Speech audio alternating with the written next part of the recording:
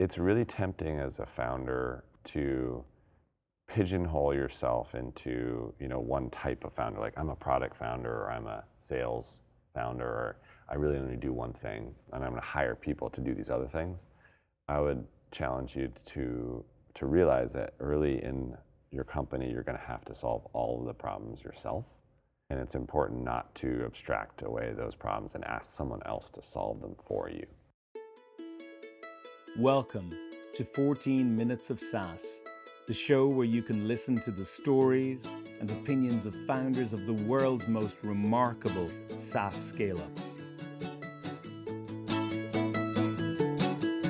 This is the third and concluding part of my interview with Ryan Carson, CEO of Treehouse, a chat that took place in New Orleans during Collision. Ryan talks about his history as an entrepreneur, how he fights shiny new big idea syndrome, something I've suffered from myself, and how he stays focused while ensuring his family life in Portland, Oregon is prioritized. One thing that stands out about you, Ryan, is that you build things people want and are prepared to pay for. You built Dropsend, Amigo, and Carsonified Events, all acquired. That's a remarkable achievement. Well, almost. Some of those went out of business. Okay. So I've Tell learned. me about your ups and downs Yes, with so those there's three. been ups and downs. So what's funny is, the very first company I started was called Flight Deck. Okay. And Flight Deck was basically a precursor to Dropbox. Or Box, or any cloud storage service. And it totally failed. And then we pivoted it into Dropsend. And that was a success, and I ended up selling that business. But the first business was a failure, and it's because I believed I couldn't sell, and Flight Deck was essentially a B2B product. Sell it to a company who needs to send large files to their customers. Sure. And because I didn't realize I'm good at selling things, and I didn't learn how to do it, it just fizzled and kind of died, and we couldn't grow revenue. So we shuttered it and said, okay, that didn't work. And then I sat down with my wife and said, wow, I'm not prepared to go get a job yet. I want to try to make something work. And we realized, we're really passionate about helping people, and there's so many tech jobs. I wonder if we could help people by teaching them how to code. Cool. So they can get jobs. And then, but we didn't think of doing it online. It was like, well, let's teach in person. It's kind of obvious. So we launched an in-person training company that was Carsonified. Oh, okay. And that did work. We did workshops and conferences around the world to teach people how to code. Grew that to about 15 people. Sold Cool. it. Had a really good outcome on that. But in the end, though, I realized I can't truly help tens of thousands or hundreds of thousands or millions of people by doing these in-person training events. Yeah. And also now I understand you have to be privileged to even go to those things. You have to get on a plane and afford that. I suppose Coder Dojo which came out of Dublin, Yes. came out of Ireland, would be a good example. But I suppose what they got was the buy-in from local tech companies, Yeah, which Coder Dojo is great. that was the way they found it. Right. Yeah. I forgot that was out of. Was it Dublin? Actually, I don't know if it's Dublin or Cork. It might have been founded by people from Cork. I'm going to get hung for getting this wrong, but it's definitely out of Ireland anyway. Yeah. So, not everything I've done is a success for sure. And even Treehouse, which is thankfully going very well now, I mean, there was some big ups and downs, and scary things happened. And everyone listening should know that, if any founder tells you it's all great, they're lying. It's not. So the big play for you, Ryan, I'd imagine from a scaling perspective, is that B2B upper mid-tier and enterprise stratum, I guess. And at this stage in your evolution, I know you were telling me you do a lot of consultancy with the guys because you want to identify the right type of people for the right type of courses, which is crucial. I suppose, so it's kind of a mix of a B2B SaaS product, but with requiring quite a bit of professional service at this point in its evolution to ensure success. Would you be doing, would half of your business almost be professional services fees at this stage? It's interesting. Not now. And I think we want to keep professional fees, I'm just throwing out a number, maybe 25% of our revenue. Yeah. We really do want recurring Absolutely. revenue and a SaaS style business for a number of reasons. I mean, Of course. it's everyone easier. listening to the show is probably interested in that, and it's easier, it's more sustainable, you get higher valuations as a company, all that. So Yeah. What are you not good at? oof, lots of things. I'm not good at having patience and sticking to something over the long term. And what I've learned is how to battle that. So I essentially, like to move fast and to try things quickly. But once you find the solution, executing on it for years is something that doesn't come naturally to me. So I got a CEO coach, and she's helped me, really iron a lot of these things out. Wow. And there's a couple things that I do. So whenever I feel like changing something at Treehouse because I'm getting bored, I basically create a list of things to kind of wait on before I talk to anybody about, and or big ideas. If I have a big idea, it goes on this secret list that no one knows about. And then 90% of those things, when I come back to them 3 weeks later, I don't care about them anymore. Okay. So it kind of filters out the thrashy ideas that mess with people, and then only the good ideas kind of come out. And then no one hears all of your crazy ideas, and you get to keep those to yourself. I think you're from Portland, Oregon. Well, I'm from Colorado, but we live in Portland. You live in Portland. Yeah.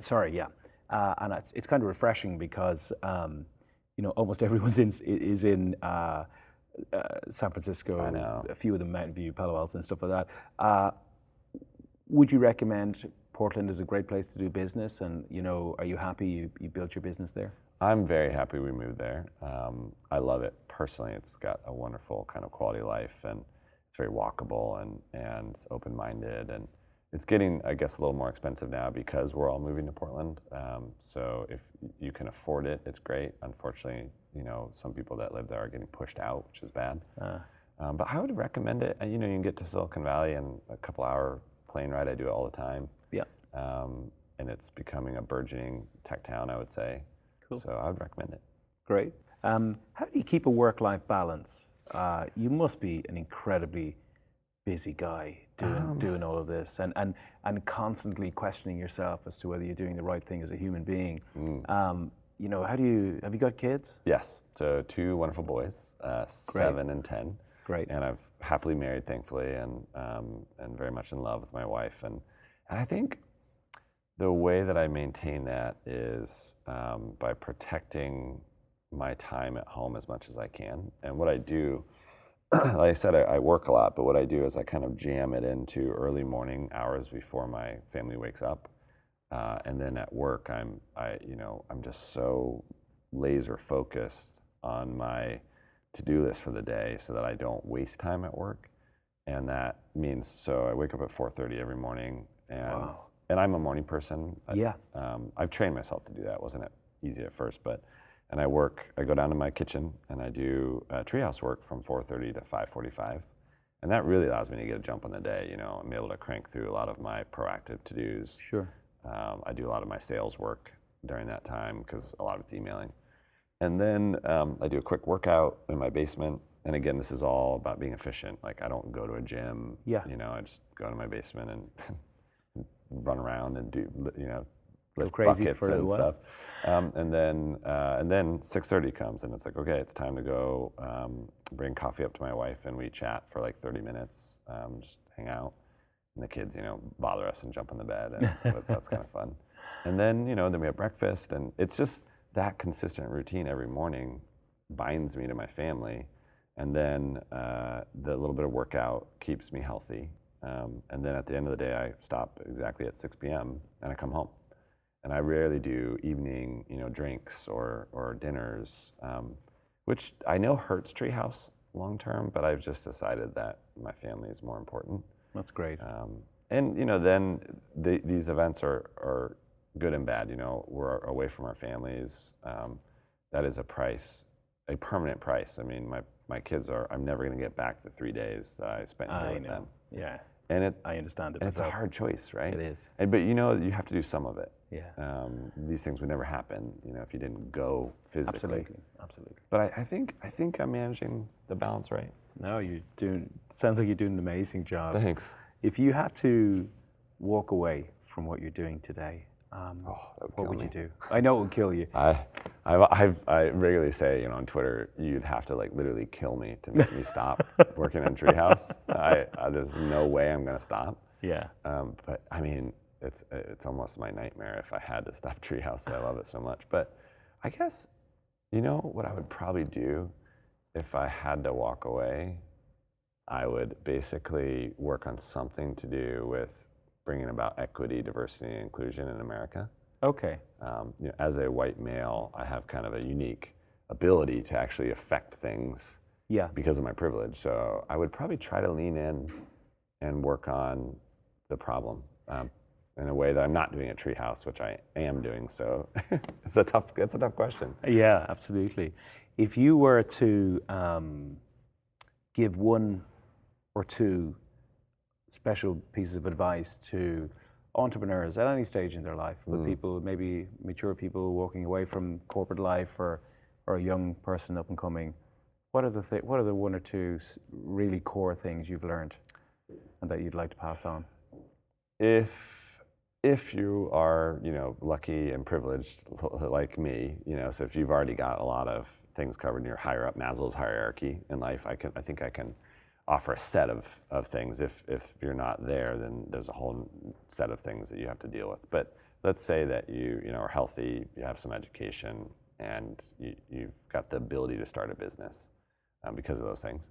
I would say it's really tempting as a founder to pigeonhole yourself into one type of founder, like I'm a product founder or I'm a sales founder, or I really only do one thing, and I'm going to hire people to do these other things. I would challenge you to realize that early in your company, you're going to have to solve all of the problems yourself. Okay. And it's important not to abstract away those problems and ask someone else to solve them for you. Okay. And then once you solve the basic problem and you figure out the rough solution, then you hire people, to help you with that, but not to do something that you never did. Okay. And the reason why I learned the hard way, I thought I didn't have to figure out sales and I didn't have to figure out marketing. Other people would do that. And that put those folks in an impossible position. You hire them and say, fix this really hard problem. I didn't fix it, and I don't know how to do it, but you do it. And it just doesn't set them up for success. And so now, I've gone back in and I run the sales team at Treehouse, and I've learned, how to be literally in the trenches as a salesperson, and how to help them and support them. And that's really working now. And then we're now ready to scale the sales team, and it's ready to kind of explode and grow, and that's exciting. But I had to do that work, and I didn't do that work when I should have at the beginning of the company. So do the hard work, go through the pain, and then think about hiring folks to help you do it.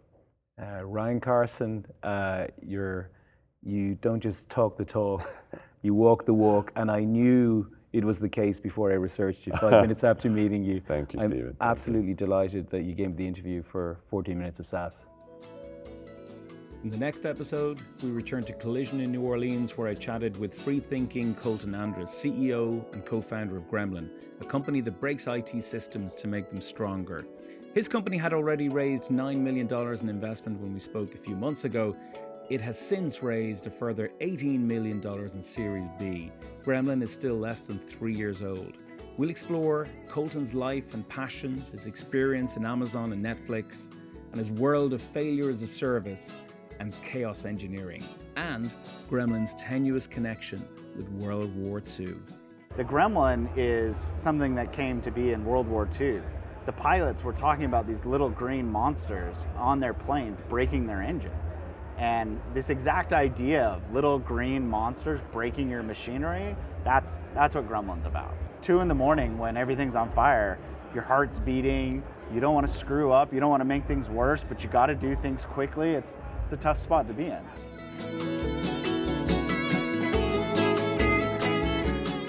You've been listening to 14 Minutes of SaaS. Thank you to Ketsu for music provided under a Creative Commons license. This episode was brought to you by me, Stephen Cummins. If you enjoyed the podcast, please don't forget to share it with your network, subscribe to the series, and give the show a rating.